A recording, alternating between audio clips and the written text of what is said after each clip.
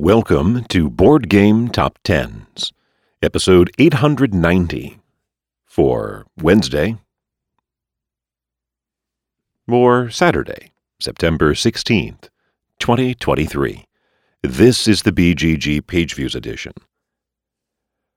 First of all, my apologies for being absent for a while. The last episode, the September 9th episode, came out, I think, on September 9th, and at this point we are a few weeks removed from that. It's been very busy, but even though these will be dated for the correct date, I'm going to be releasing them pretty much one day after another, hoping to get our 1st of October BGG Top 10 edition posted at its normal time.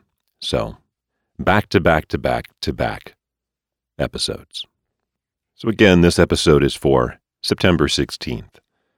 Down one spot to number 20, Frosthaven by Isaac Childress, published by Cephalofair Games, with 15,444 views, a decline of 101 from September 9th, the previous week, or that's 0.6%. It's also about 900 more than the previous week's number 20. Entering at number 19, The Art Project. Art here is an acronym, ART, by Florian Serret, Benoit Turpin, Vincent Dutrait, and published by Lumberjacks Studio and Hachette Board Games, with 16,172, about 700 more than Frosthaven. Down 6 to 18, Brass, Birmingham, by Matt Tolman, Martin Wallace, and Gavin Brown, published by Roxley Games, with 16,619, about 450 more than The Art Project, a decline of 14%. Back down 1 to 17, Nucleum, by Simona Luciani and David Turci, published by Board and Dice, with 16,676, 57 more than Brass, a decline of 3%. Entering at number 16, East India Companies, by Pascal Ribreau, published by R&R Games, with 17,482, 800 more than Nucleum. Climbing 3 more to number 15, The Witcher, Old World, by Lukasz Wozniak, published by Go On Board and CD Projekt Red, with 17,814, about 300 more than East India Companies, and a healthy gain of 14%, or 2,200 more than it had the previous week.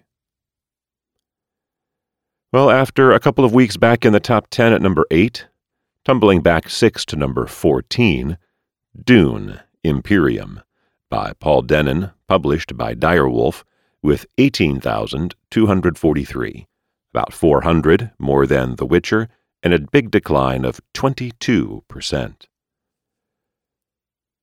Vaulting 15 positions from 28 up to 13, The Castles of Burgundy, the special edition, by Stefan Felt, published by Alea and Ravensburger and Awaken Realms, with 19,472, 1,200 more than Dune, and a gain of 57%. That's 7,000 better than it had last week. Inching back down 1 to 12, Spirit Island, by R. Eric Royce, published by Greater Than Games, with 19,573, 101 more than the Castles of Burgundy, a decline of about 4%.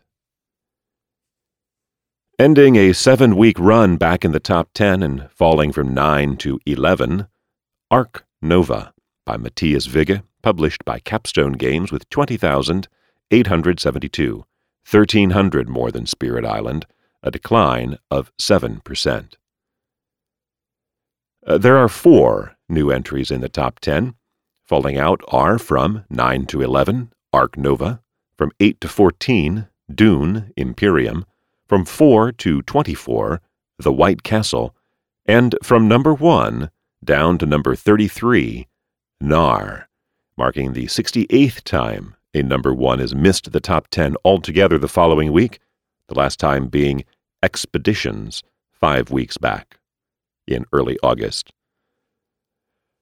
Our first new entry is a debut at number 10, Planta Nubo, by Mikael Mike Keller, Uwe Rosenberg, and Andreas Odendahl, published by The Game Builders, with 22,560, about 1,700 more than Ark Nova and about 600 more than last week's number 10. The setting for Planta Nubo is growing energy-rich plants in treetop gardens. Mechanisms include action drafting, contracts, and tile and worker placement.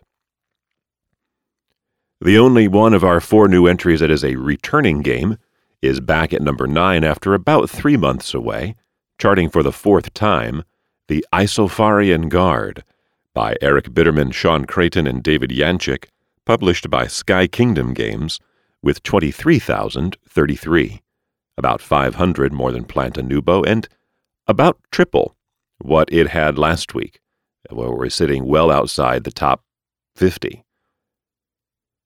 The Isofarian Guard is a cooperative, narrative-driven adventure game for 1 to 2 players, the setting being the fictional world of Isofar, quote, a wild land severe in its beauty, unquote.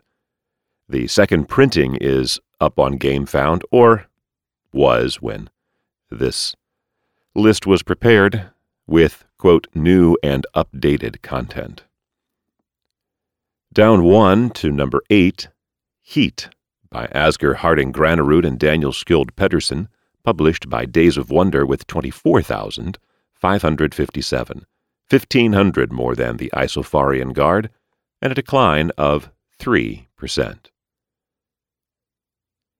After leaps of 5 positions the last couple of weeks, climbing 3 more, so from 20 to 15 to 10 to 7, Terraforming Mars, by Jacob Vrixelius, published by Stronghold Games, with 25,988, 1,400 more than Heat, a gain of 18%. Down 1 to number 6, Age of Innovation, by Helge Ostertag, published by Capstone Games, with 26,950, almost 1,000 more than Terraforming Mars, and a decline of 16%.